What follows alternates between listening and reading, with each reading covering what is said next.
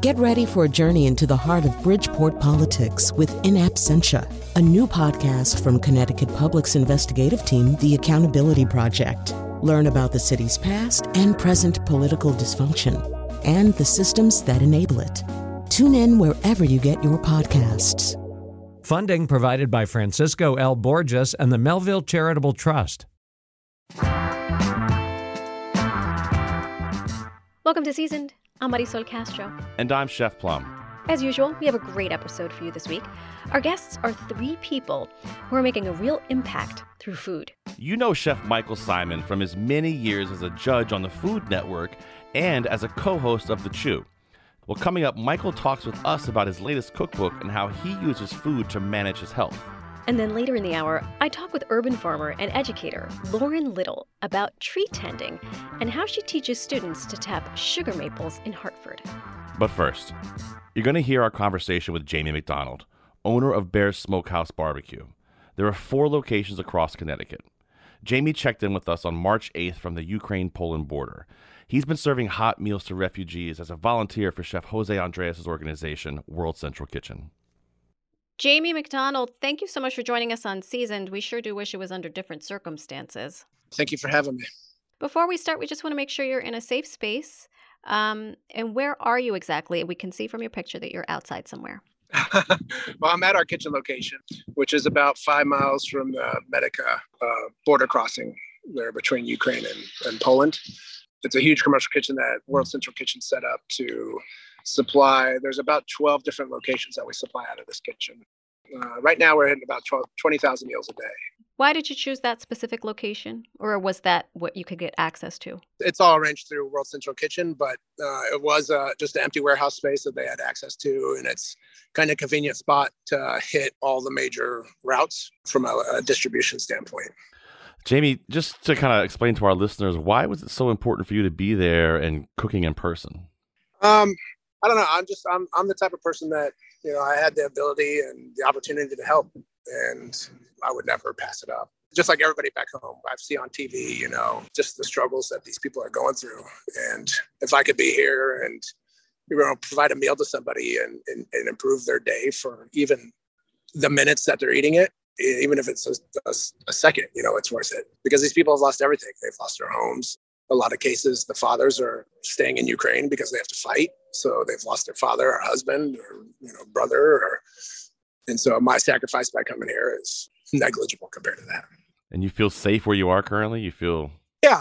I mean, we're in Poland. We don't cross into Ukraine just because of security concerns. We have some local support that do. We've been bringing food all throughout Ukraine. And if things get too close, which they are, the last missile strike was maybe 20 miles from here. Wow. It's far enough away we couldn't hear it or anything. But you hear about it the next day and it's like, wow, that is really close. Mm-hmm. Yeah. That's closer than Hartford to New Haven. You'll hear some sirens in a moment, and this is not uncommon, as Jamie tells us. We asked him to describe what he's been seeing on the border and what his interactions with Ukrainians crossing into Poland have been like. In the kitchen, of course, you don't have any interaction, but I try to spend about 25 to 30% of my day down on the border serving. Once or it just depends on what our cooking load is and how much time I have left at the end of the day. But the border crossing's open 24/7, and it's a constant stream of people. And I'd say, to my estimate, it's at least 90% women, children, and elderly. Because like I mentioned before, most of the men have had to stay and fight. But you just see, you see sadness, you see anxiety, you see mothers crying, but trying to hide it from their children. It's really, really horrible what they're going through. But at the same time, you see their resiliency and their strength. And, they've just, for the most part, crossed, one lady I talked to, she had been traveling for over 48 hours by foot. This was when I first got here, and it was cold. It was, into the teens and 20s at night, snowing. With 2 small children, and they all have backpacks in their suitcases, and they finally made it. And you can see they're exhausted and just want somewhere safe. And we're really the first people that they see once they cross the border. So, and of course there are other, and that's one of the things that's amazing. There's so many organizations from all around the world down here trying to support, offer their support. But this is their first safe spot. And so from here, once they cross the border, they get food, they get supplies. There's even, there's the cellular phone companies there.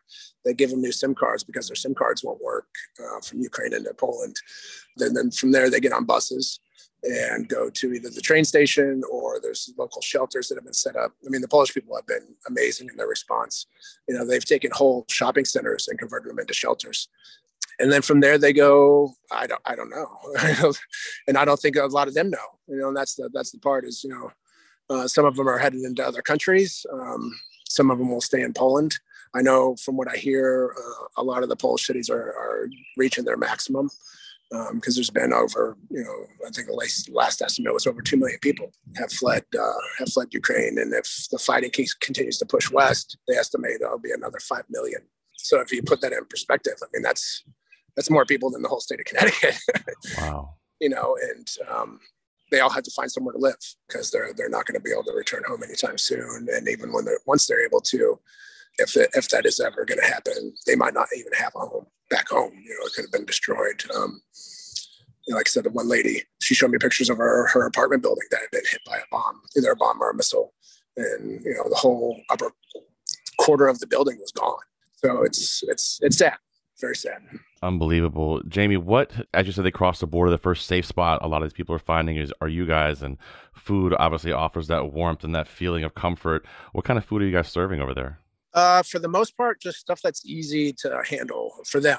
So a lot of stews, a lot of soups. We make, probably 300 gallons of hot cocoa a day.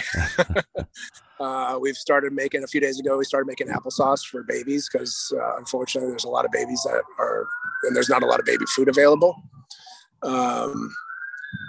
So yeah, just stuff like that, and it's stuff that, that we're proud to serve because it's all made from scratch. Usually one batch of stew is about 1,500 meals. Hold on. I'll wait till the sirens calm down. That's terrifying just to hear a siren. Has that been a common sound for you since you got there? Yeah. Sirens are common, and in the last few days, also seeing much more military presence, which is interesting. Well, interesting in that that it looks like they're probably building up their forces along the border. It's another thing that's really just awesome to see is, you're down there at the border crossing, and there are people that are fleeing from one military. And the Polish military has a very heavy presence at the crossings, and the Polish police. And they are all so just awesome to these people. They help them as soon as they get across the border. They're grabbing their bags for them. They're helping the elderly onto the buses.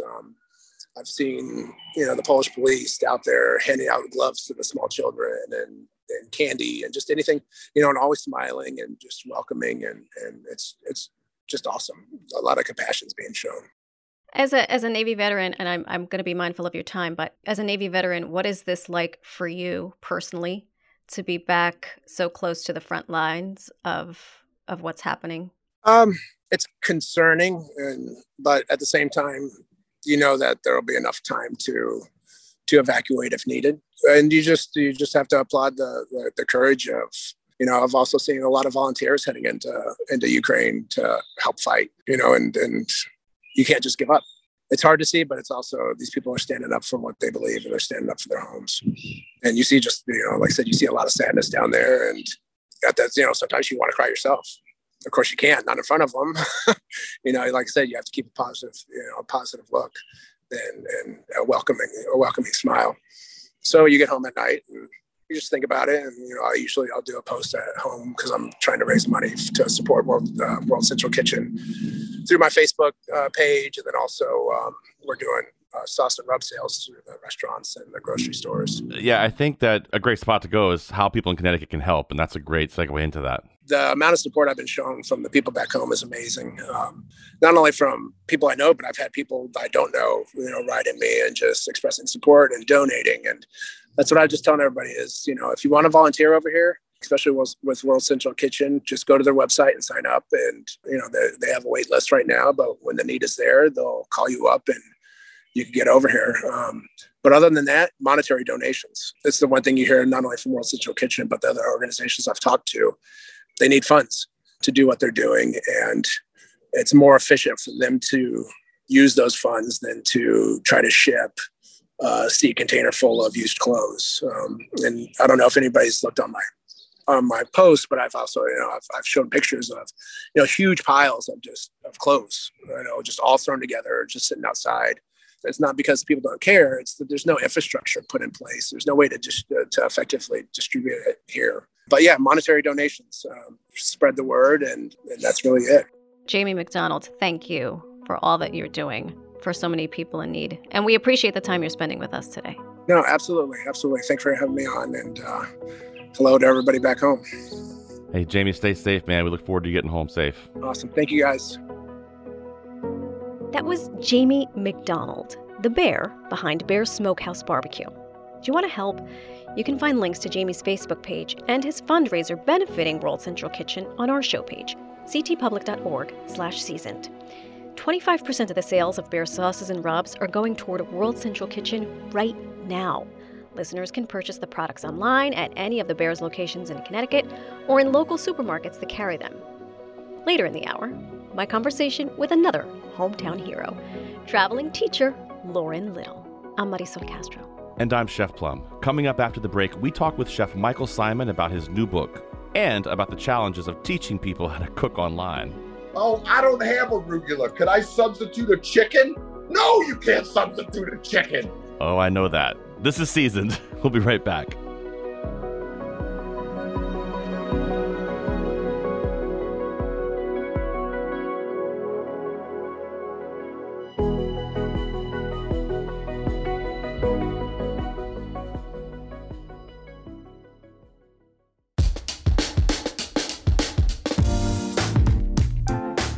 Welcome back to Seasoned. I'm Marisol Castro. And I'm Chef Plum. While our next guest, Chef Michael Symon, looks like the picture of health when you see him on TV or cooking on Facebook Live, he has managed not one, but two autoimmune diseases for much of his life. He has lupus, and he's one of the more than 1 million Americans living with rheumatoid arthritis. We spoke with him about his latest cookbook, Fix It With Food, and the system he's developed for creating recipes that amp up the joy of eating without triggering inflammation or discomfort. Michael Symon, thank you for joining us on Seasoned. I am happy to be here. A little known fact for people who may have lived under a rock, you suffered from chronic pain for a good chunk of your life, and that actually informed the way you cook food now. And I wonder if you could talk to us a little bit about that. Yeah, so I'm in my 50s now, sad to say, but... You don't look up that day past 27. You're a terrific liar, even on Zoom. In my 20s, I found out I had discoid lupus and RA. Through most of my mid to late 20s and 30s and 40s, I just did what I wanted to do and suffered. And that was that, and as I was getting older, either the pain was getting more intense or my pain threshold was going down. I'm not 100%. I don't know what it could be, a combination of both of those things, but nonetheless, I was feeling more often. So I didn't want to go on all these meds for it. So basically, I started playing with my diet, trying to figure out, are there things that I am eating that are causing me to feel this way? And the journey, oh my God, my dog now decides this is a good time to bark. Your dog is co-signing on your journey. I wanted to know what was causing it more than I wanted to say, I'm going to 100% eliminate all these things from my world. I kind of think of it a little bit in the sense of I drink whiskey. So if I have 2 whiskeys, I'm fine the next day. If I have 5 whiskeys, I feel really crappy the next day. It's kind of like that with the food. It's like we explain in the 2 Fix It With Food books, we give you a reset. It's basically 2 weeks of being a vegan, which for me is like a death march. But nonetheless, I get through these 2 weeks and it resets you. And then you add things back one at a time to figure out what your triggers are. For me, my triggers were sugar and dairy. The good news is they weren't beef and pasta. Or whiskey. Or whiskey, exactly. So most of the time, I do a very good job of eliminating sugar and dairy from my diet. But when my granddaughter's over and she wants to eat ice cream, I eat a whole pint of Graters, and that's just that. And I know that the next day I'm going to feel terrible. But I'm not going to live my life in this bubble where it's I can't eat. I hate the word diet. I think it's a stupid word. It's like a set up for failure situation. And at the end of the day, I'm a chef. So if I want to finish the sauce with butter and taste it, I'm going to finish the sauce with butter and taste it. But at least now I know what's causing the inflammation and some of the pain. So the book is as much about how to learn a little bit more about yourself and how food affects you, and then living your life in a manner where you could reduce the pain but still enjoy yourself. What are some of those daily challenges that you had with that and managing them? And then when you try something like, a little sauce with butter that you've Monté au beurre, excuse my French, and you taste it, does just that little bit of butter make a difference? A little bit of butter is not going to hurt me. Maybe a little bit of aches and pains. I use the ice cream. I love ice cream. I love ice cream so much. I can't even tell you how much I love ice cream. And, some people like chocolate, some people like whatever. Like for me, it's ice cream. So ice cream's hard for me not to have. And don't give me that dairy-free, stupid ice cream. Like I would rather just suffer, to be honest. Like if I want sorbet, I'll have sorbet, damn it. But when I have ice cream, I want ice cream. Yeah. Wait, I'm going to walk with you guys real quick. My dog. And show us your ice cream? I'm not going to show you my ice cream. I'm going to let Norman in. That's a cute puppy. Oh my God, be quiet. Can't you see I'm on a Zoom, Norman? Do you know nothing? No Tofruity or the tofu ice cream then, huh, Chef? Not doing that. Oh God, no. That ain't ice cream. Don't bring that up. Michael, it's interesting. I'm the same way. I'm like, I don't have a milkshake and I don't really eat a lot of cheeseburgers. But when I do, it better be fattening. It better be dripping with grease. It better be really good. 100%. I would rather have one real experience than 10 fake ones. Right. When we started the conversation, you said you hate the word diet. You look at your book. This seemed like a way for you to manage your pain. I wonder if you could, in your words, describe what your mission was in putting this book together. Because really what you're doing is a bit of a memoir, because you're sharing your life experience with people. And that memoir is translating into food and into what people can make and prepare for themselves. I realized that I had these issues, and I realized that they were caused by inflammation. So, like any of us do, you start to research it. Like you start going, okay, what are the ingredients I could have? What are some of the things that cause inflammation? Then my curiosity got me like, let's look for some books that talk about this. Most of the books at the time were, the first Fix It With Food came out 4 years ago, 5 years ago. But at the time, they were like more doctor-driven books, and the recipes in them were like gruel. Like I'm like, I'm eating this crap. This is disgusting. So then I'm like, I know that there's a way to do this where we could still make delicious food, and anything that you cook out of the book, you would never say like, oh, this is dairy-free. You would just say this is delicious. For me, that's kind of how food has to work. I can't have it the other way. Like I've been with my wife Liz for almost 30 years. For a majority of that time, she was a vegetarian. For a portion of that time, she was a vegan. What made me famous as a chef was my ability to cook meat. And I married a vegetarian. Like I certainly I didn't win her over with my cool cooking skills, but her being a vegetarian and then even a vegan, it was great for me as a cook. Because it's easy to make certain foods taste good, like fat and animal fat and butter and all those things. Like they make most things taste better almost instantly. But like when she was a vegan, I was like, oh my God, like, and Liz, she's a psalm. So she's been in the restaurant business her whole life and she's a very good cook too. But I really had to continue to learn more about flavors. My secret as a chef always in my younger days was like fat, acidity, fresh herbs. If I had to describe the flavor profiles of my food, I would say fat, acidity, herby, crunchy stuff. Yeah. Finish it with lemon, hit it with those fresh herbs. It's probably going to taste good in the end. Yeah. Steak with a vinegary salad on top with some crunchy herbs and some crunchy garnishes and a little butter. Perfect. Now it's like, okay, we're not just going to make dinner and I'm going to throw a steak on mine and she's going to eat hers without the steak. That's stupid. So I started cooking more and more vegetarian and vegan stuff with Liz, and you start relying on, bringing in more spices, bringing in more of this, bringing in more of that, developing flavor, making your palate satisfied without just hitting it with the fat acid bomb and the sweet, like a little bit of sugar, like those kind of, like you find other ways. And it made me a better cook. And it made me realize like I could do this book. And that was the goal for me. It was like, yes, I want to teach people how I went about eating to make myself feel better.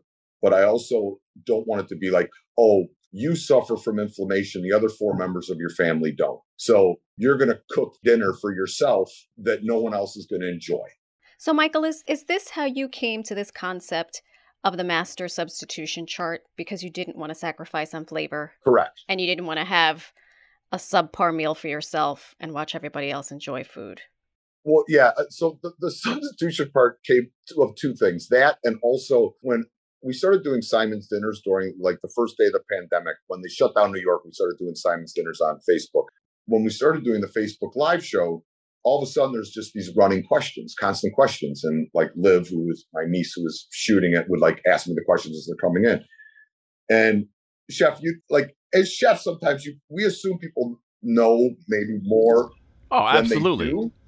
I teach these classes all the time online. I just say things and you assume that they know what you're talking about, because it's so normal. Yeah, you just assume. I've been teaching people how to cook for all these years. The weirdest thing, it's like you'd say like, okay, add the bacon. Well, I don't have bacon. Could I substitute walnuts? No, walnuts are not a substitution for bacon. Or like, oh, I don't have arugula. Could I substitute a chicken? No, you can't substitute a chicken. Right. So all these kind of things started happening. And I was like, oh my God, like this is mesmerizing for me. I didn't know this was a thing. Like, I just didn't know. So the substitution came from trying to find something with a similar profile that wasn't what it was in its true state. Correct. And from listening to people say, can I substitute arugula for chicken? You were so appalled that you were like, I gotta set the American public straight. I wasn't appalled. I was shocked. Yeah.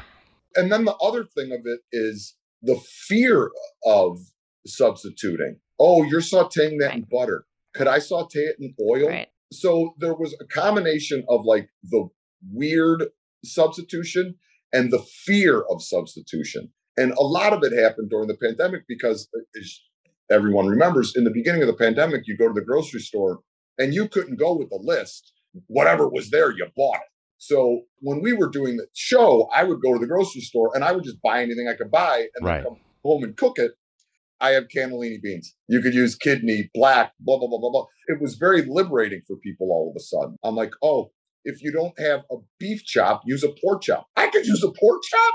Of course you can. Because people want to they want to stick right to that recipe. They're not good about deviating away from that. And and the Fix It With Food approach includes a reset. And I'm still Chef, I'm still floored about the wife being a vegetarian. She knows you wrote a book called Carnivore, right? I'm just pointing that out. So this is Liz is a vegetarian. Our son Kyle is allergic to red meat. My culinary director, Katie, has been a vegetarian, not a vegetarian for like the 17 years that we've worked together. My daughter-in-law is a vegetarian. I'm like, God hates me. Well, that's the way it goes sometimes. But that's got to make the reset, though, easy for you because it's basically 10 days of clean eating. Can you talk about that a little bit and kind of how do we get there? Like, how does it, the trigger foods that might cause inflammation, those sort of things? There's a lot of vegetables. The first thing that I discovered was that everyone's triggers were different, which was very shocking, surprising to me. It wasn't. But I was like, you would think if you suffer from RA or lupus or some of these other inflammatory issues, like just don't eat this or don't eat that and you'll be fine. But it turned out that it was not that simple. And the things that were causing inflammation were meat, dairy, sugar, flour, and alcohol. So those were like the big ones. It's like everything. Yeah, everything, basically, unless you're a vegan. Yeah. But no, because flour. So basically for those 10 days, you eliminate all those things from your diet. We create recipes in the front of the book that allow you to have delicious food during that time. Here's the thing about the reset that is, for me, was like great, but also kind of sad and aggravating was at the 10th day of the reset, I could honestly say it was the best I had felt since I was like 15. I was like, oh my God, all the things I like are killing me. Like even Liz was like, wow, your skin looks really good. My hands felt good. My arthritis, I wasn't achy in the morning. My energy levels were high. But then you come to the reality where I'm not eating like this. So you start adding things back in the reset. So like you add red meat back. See how you feel the next day. If you feel fine, it's not a trigger. So you go to the next thing. Gotcha. And until you figure out what your triggers are. So, I mean, for me, sugar and dairy, if it would have been flour and meat, I'm an Italian kid that loves meat. So it's like, if you pull pasta and steak out of my world, I'm a sad sack. I would have just said, I'll just suffer. If someone told me I couldn't eat white rice, there's a bridge in Brooklyn. Right. But, and the also kind of interesting thing, though, about all this is, and I mean, this really isn't shocking to any of us, I guess, but crappy flour, like flour that's been bromated, enriched, bleached, I get a little achy. But if I eat something with proper flour, like King Arthur, for example, that hasn't been bromated, hasn't been enriched, hasn't been bleached, nothing. It's like kind of like when people go to Italy, they're like, oh, I have gluten intolerance, but I'm still going to eat pasta in Italy because I'm in Italy. And they're like, why didn't I feel crappy? Because in Italy, they don't let you do all these horrible things to your products.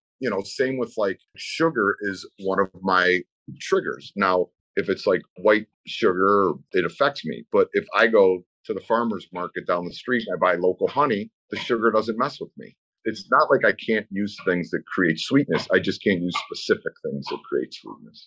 We talk about all the time, Chef, how certain bakers we even have that are grinding their own flour now. People who have gluten allergies tend to not even react to them. So it's really interesting to see. Let's talk about a little breakfast for a second there, Chef. What are some of the favorites in the breakfast section or some of the go-tos you like? I go through obsessions with food a little bit. Like I make myself something that I haven't had in a while. And then I'm like, oh my God, I forgot how much I love this. So then I can't stop making it. So like when I was a kid growing up, I fortunately came from a family of pretty good cooks. Like my mom is Greek and Sicilian. She's very strong in the kitchen. My grandfather was a great cook. My dad's a decent cook. My father worked midnights. So I used to stay with my grandparents on the weekends. And we would go to, there's a market in Cleveland called the West Side Market. It's like an old Eastern European market and one of the oldest in the United States. It's 110 years old now. We would go shopping and he would buy like all the house cured meats and all that kind of stuff that were there. Then we would come back and he would make fried eggs. And it's like, you go to culinary school and they're like, oh, you gently cook the egg and you make the omelet and, you whisper to it and you shouldn't be over high heat and it should have soft curds. And I love all those things. Like I love an omelet without color that's a little bit runny in the center. I like scrambled eggs that I could take a nap in because they're so soft and fluffy. But I forgot how much I liked eggs fried in cast iron or carbon steel pan that are like crispy as hell on the bottom and runny yolks on top. So when we did the book, we did crispy eggs with like an avocado salsa on top. And I literally, like, Katie, our culinary director, lives down the street, so she's over here all the time. Just so happens now, it's like a fluky timing thing. Every time she comes over, I'm frying eggs. She's like, is this the only thing that you eat? I'm like, Katie, I'm just obsessed with getting them like, ooh, this one's a little bit, but like, I'm in a little Aleppo, like, I can't stop. So I've tested about 8 different pans to get them exactly how I want them, including like 4 different carbon steel pans, not even the same brand. Like Liz is like, you have issues, man. A carbon steel pan. I'm like, no, this one's better. Look at this. She's like, you're psychotic. Like, this is, Oh, Are you a Virgo? Yes, it is a blessing and a curse, man. I will tell you. Yes, it is. Are you a Virgo? I have a Virgo rising, so I present like a Virgo. I have a lot of Virgo tendencies. But can I bring us back to the eggs? Sure. Because our listeners live for a recipe. And a recipe from Michael Symon will definitely make their day. I have flipped through those pages. I was a non-believer of overnight oats until you showed me the error of my ways. They're so good, aren't they? Tell it, they're good, and they're good for you. And we've got the eggs covered, but can we talk about breakfast options, specifically overnight oats? Sure. Yeah, I mean, like, the thing that I love about the overnight oats things is typically in my life, it's like I wake up super early. I'm up at 4:30, 5 o'clock every day. Even when I'm not working, I'm like, what am I doing? Like, well, why do I hate myself so much? So Virgo, hashtag Virgo. Yeah, exactly. So, and I'm like, I can't sit still. Like, I'm not good at sitting still, which is I'm bouncing my feet as I'm talking right now. And I'm ADD. So there's that too. Me too. So like at night, it's like, I get like these little bursts of energy and like Liz is like, I'm going to watch this show. And I'm like, okay, like I would need a project, so I'd like come in the kitchen and I'd make the overnight oats. So then in the morning I could wake up and they're ready. So I could grab them when I take the dog for a walk and then I'm off and moving in another direction. So like the thing that I love about the overnight oats is like, I love oatmeal, always have. Oatmeal is like one of my favorite things. but I don't have the patience to make it in the morning. The reason I like eggs so much is I could have eggs done in minutes. It doesn't matter what kind of eggs. In minutes, you're done. But with the oatmeal needs love. You need to spin. You got to spin it. It needs love. It's like making Yeah. risotto. You can't throw risotto in a pot, walk away, and in 20 minutes go, look at this great risotto, So it's the same with the oats. So like when I started doing the overnight oats, I'm like, oh my God, this is a game changer for me. I could throw berries in it. I could throw nuts in it. I could throw dates in it. I could customize it any way I want. Totally. It's oat milk with oatmeal. Works very well together, obviously. So you could eliminate the dairy. It just works good for me. So it's something that's delicious and quick. You could just grab them and eat. And then I also like having them in the fridge too, because, there are like, if I am craving like ice cream or something creamy and rich like that, it's like this kind of will save me so that I can save the ice cream for like when I'm with Emmy. Yeah, and it's that dessert thing. Well, Chef, I got to ask you too about turmeric. Turmeric's kind of hit a little hot phase there in the chef world, especially the nutritional people. But it's kind of underappreciated. It's in the ginger family, but it's really great for inflammation, isn't it?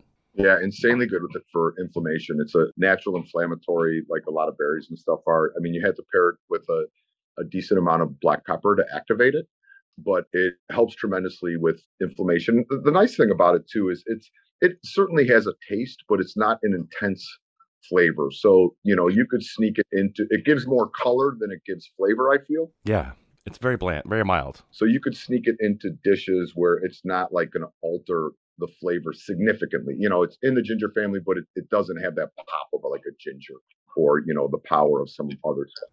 Maybe some salad dressings or a rub. Right. Yeah, it's great. And I put it in dressings and stuff all the time. I also read in your book, I'm a huge fan of the chicken cutlet, especially if I bite into a chicken cutlet and there's no crunch, then I've been had and I want my money back. And I think you wrote something to the effect of, if you think this is not going to have crunch, you're going to wake up your neighbors with how loud this crunch is going to be. I'm paraphrasing you, but I just remember reading that line and saying, Michael Symon, look at him. He's hysterical. When something's supposed to be crunchy, it best be crunchy. Right. So like whenever we do a fried chicken or a cutlet or anything like that, it has to have, the texture has to be right. It's because it's a textural play. It's like, especially with the chicken cutlet, like, I mean, I often make them with chicken thighs because the thigh, I feel, just has so much better flavor. But most people like to use a boneless breast or boneless skinless breast for a cutlet often, and that's a piece of meat that's very lean, doesn't have a lot of, natural fat. It has no personality. No, it doesn't. So the texture, like if you're using a breast and you took the skin off the breast, like, man, now the texture is really important because you not only are you going to add some flavor with that exterior, but you're also going to make it just more interesting to eat. Well, Chef, so nuts are a prominent thing in the reset recipes. I love that idea. And using like walnut pesto or the cleaner version of a loaded baked potato, or your baked stuffed sweet potato with kale and walnut pesto. These are all fantastic recipes. Even you could make some cheese out of some of those nuts, right? 100%. We make a faux parm in the book, which I have to apologize to all the faux parm people because when Liz was a vegetarian, and like I came home one day and she's like, taste this. And I'm like, well, what is it? She's like, I'm not going to tell you what it is till you taste it because I know how you are and you're very food judgy and you hate things with like stupid names. Like I hate the term zoodle makes me want to like jump off a cliff. Like, why can't you just call it julienne zucchini? Why do you have to call it a zoodle? So it sounds like a hairstyle. So I taste this concoction. I'm like, wow, this is really good. Like, what is this? It has like this cheesy quality to it. I know it's not cheese because at the time she was a vegan and she's like, it's faux parm. I'm like, I hate it. Meanwhile, only seconds prior, you were like, this isn't half bad. Right.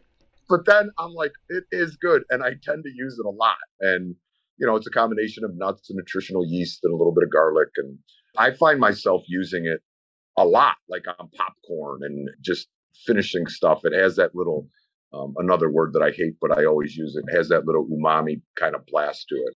I just don't know what to use other than that word, even though I think I sound like an idiot when I say it, umami. It just gives things that really nice pop. For some of my Italian chef friends, like, Mark Vetri is one of my dearest friends in the world. And he's like, quit calling it parm. I'm like, shut up. Just leave me alone. but it's tasty. Like, I don't know what else to call it. I haven't come up with another name. So call it faux parm, even though I hated it when Liz called it faux parm to me. I can't think of a smarter name. I'm looking at your shot. I'm looking at this beautiful kitchen behind you.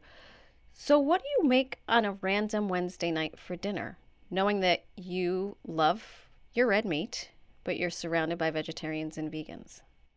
I'm by myself. Me and Norman. Liz is in Cleveland and I'm in New York. Tonight, I'll probably, like, when I'm by myself, I tend to make pasta a lot because I could just whip it up really quick and, it's easy to make in smaller portions. And it depends. Like, sometimes I'll just make a quick pomodoro. Sometimes I'll A cacio e pepe with your fake Parmesan? with my fake Parmesan. Yeah, exactly. But like all those kind of things that I could just throw together quickly, like basically in one pan, and then just have a nice crispy salad and, some bread, and I'm pretty happy. Fried egg, right, Chef? One pan. Let's do it. Hard fried. Fried egg.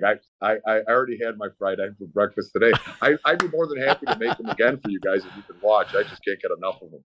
And I love breakfast for dinner, too, by the way. Like, who says you can't have breakfast for dinner is crazy. That's the best hack when you're a single mom of 2 boys. I'm like, fellas, you want some French toast and huevitos? They're like, for dinner? Yes. Right? It's great. It's delicious. Hey, Chef, what kind of feedback do you get from readers and fans and people who manage illnesses the way you do about your approach in eating?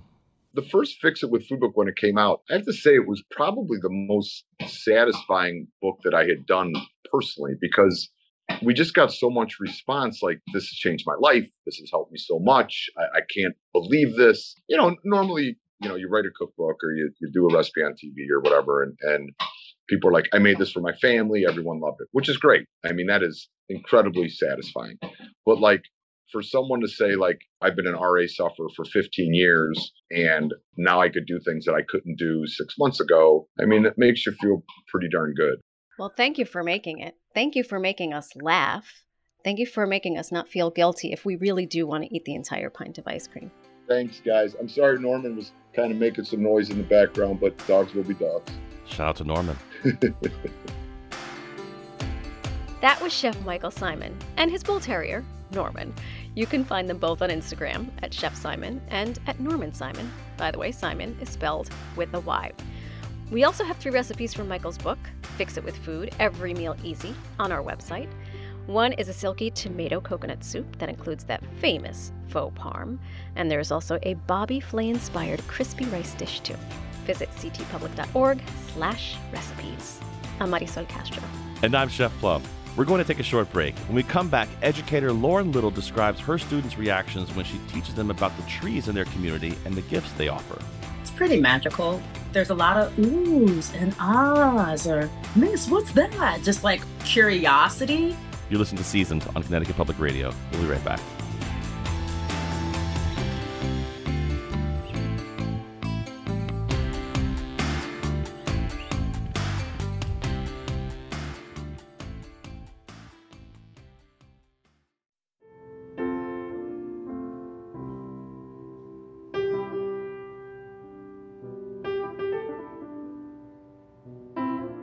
Welcome back to Seasoned. I'm Marisol Castro. And I'm Chef Plum.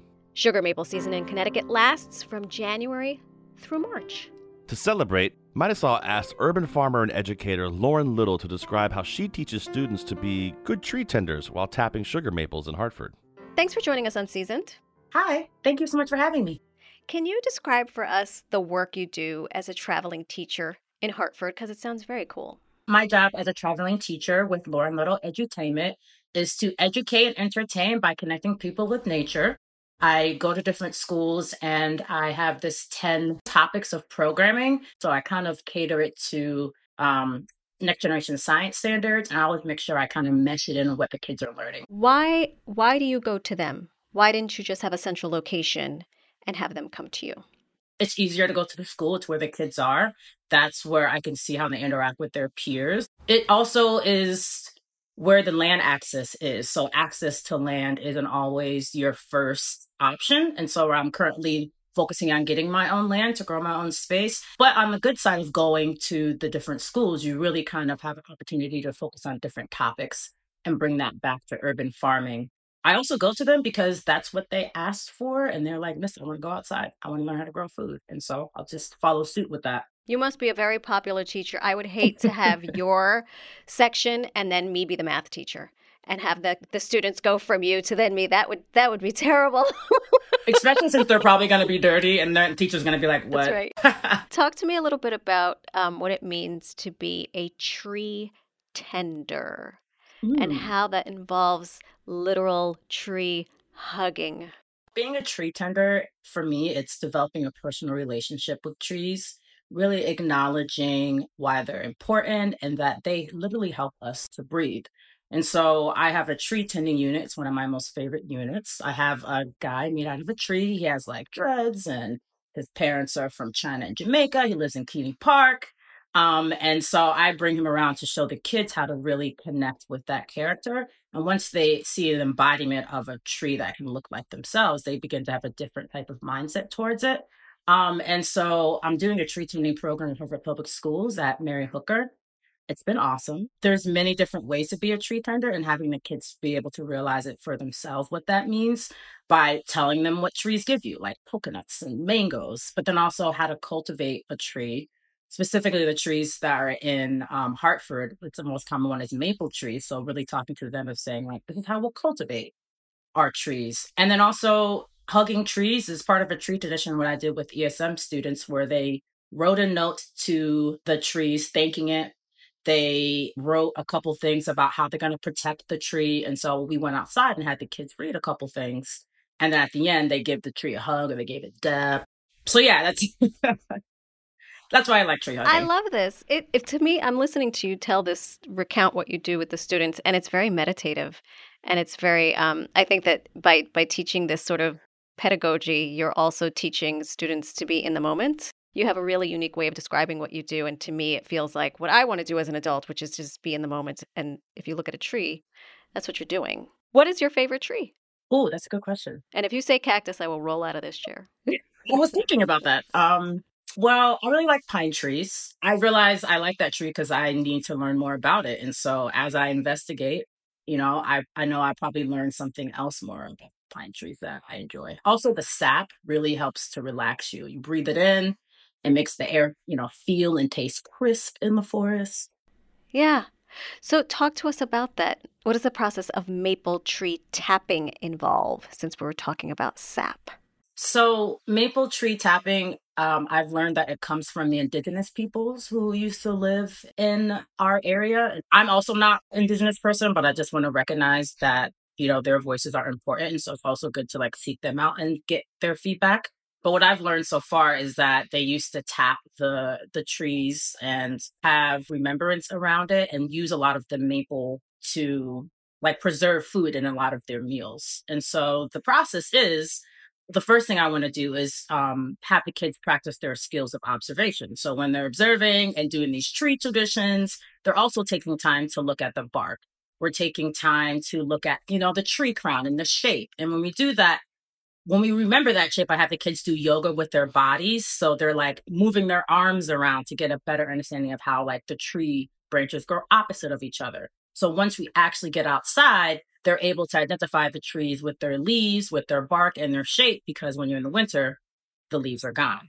They also kind of figure out, all right, is this tree healthy enough for us to actually tap?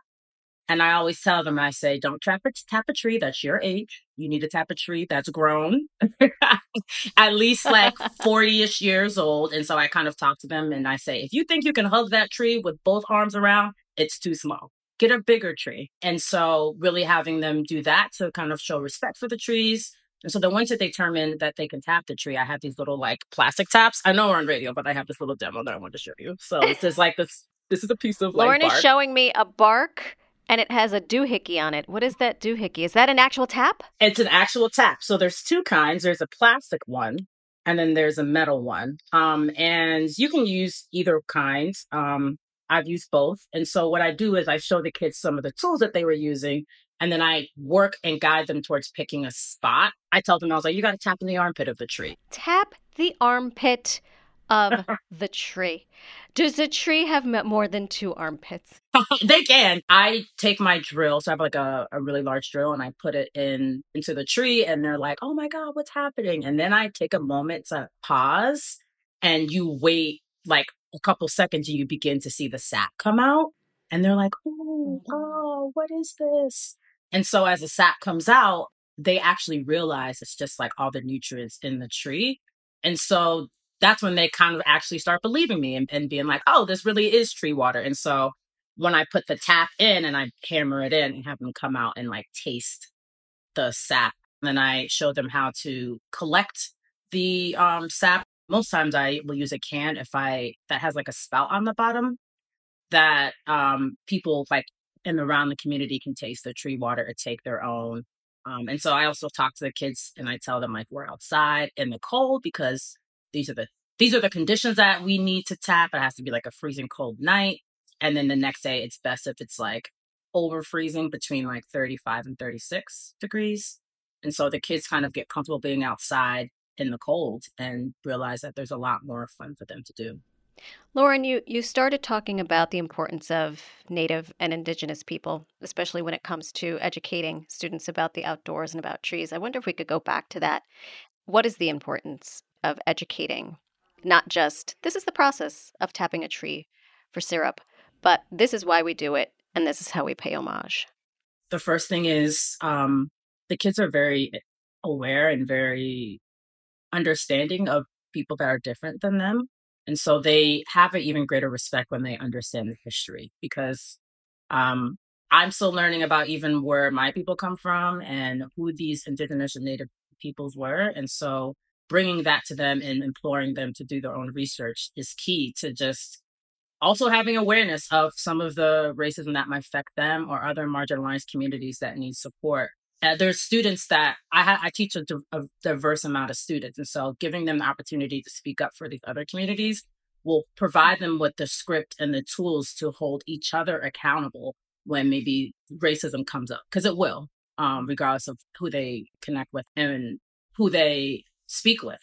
And so I just want to give them some of those tools to be successful and to feel confident. I love that. I'm a mother of 2 boys, and now they're starving all the time. But when they were younger, and I'd say, let's see where this food comes from. When you change the narrative, somehow they become a little bit more interested, I find. And it sounds like that's what's happening with you and your students. What is the reaction from your students when you open up this whole new world of trees to them? It's pretty magical. There's a lot of oohs and ahs or, "Miss, what's that?" Just like curiosity. Last week I was at Free Center and I was doing like a maple tea tapping program, and this young woman was so into the trees and she was like really like getting involved and checking the bark, and I was like, yeah, this is what I want. At another school, in a school I work at Trinity Academy, I went into the school and this little boy had a piece of a branch, like a piece of a stick, and was like, "I don't know what this is. You think this was birch?" And I was like, this is exactly what we want. We want them to be interested in it. And also, too, when they're eating the maple syrup, they can look at it and say, like, "I know where this came from," or "This doesn't taste like maple syrup because we know it's made in this way." But also, too, I want them to be able to know how to cultivate things for themselves, because climate change is super real. Food access and food scarcity will hit them when they're my age. And so I want them just to have the tools to be successful. I don't want my students to starve. And I want them to still enjoy a lot of the things that they have today. That was Lauren Little, Miss Lauren to her students. She owns Lauren Little Edutainment. You'll find a link to Lauren's website at ctpublic.org/season. You can also follow her inspiring adventures with her students on Instagram at Miss.Lauren Little. Don't forget, you'll find 3 recipes from Michael Symon's new book on our site as well. Go to ctpublic.org/recipes. I'm Marisol Castro. And I'm Chef Plum. Seasoned is produced by Robin Doyanakin, Katie Tolarski, and Emily Cherish. Our interns are Sarah Gasparado and Michaela Savitt. Thanks for listening, everybody. You can catch past episodes of Seasoned on Apple Podcasts, Spotify, Google Podcasts, Stitcher, or wherever you like to get your podcasts. Subscribe and never miss our conversations with people making great food and drink in our state and beyond. See you next week.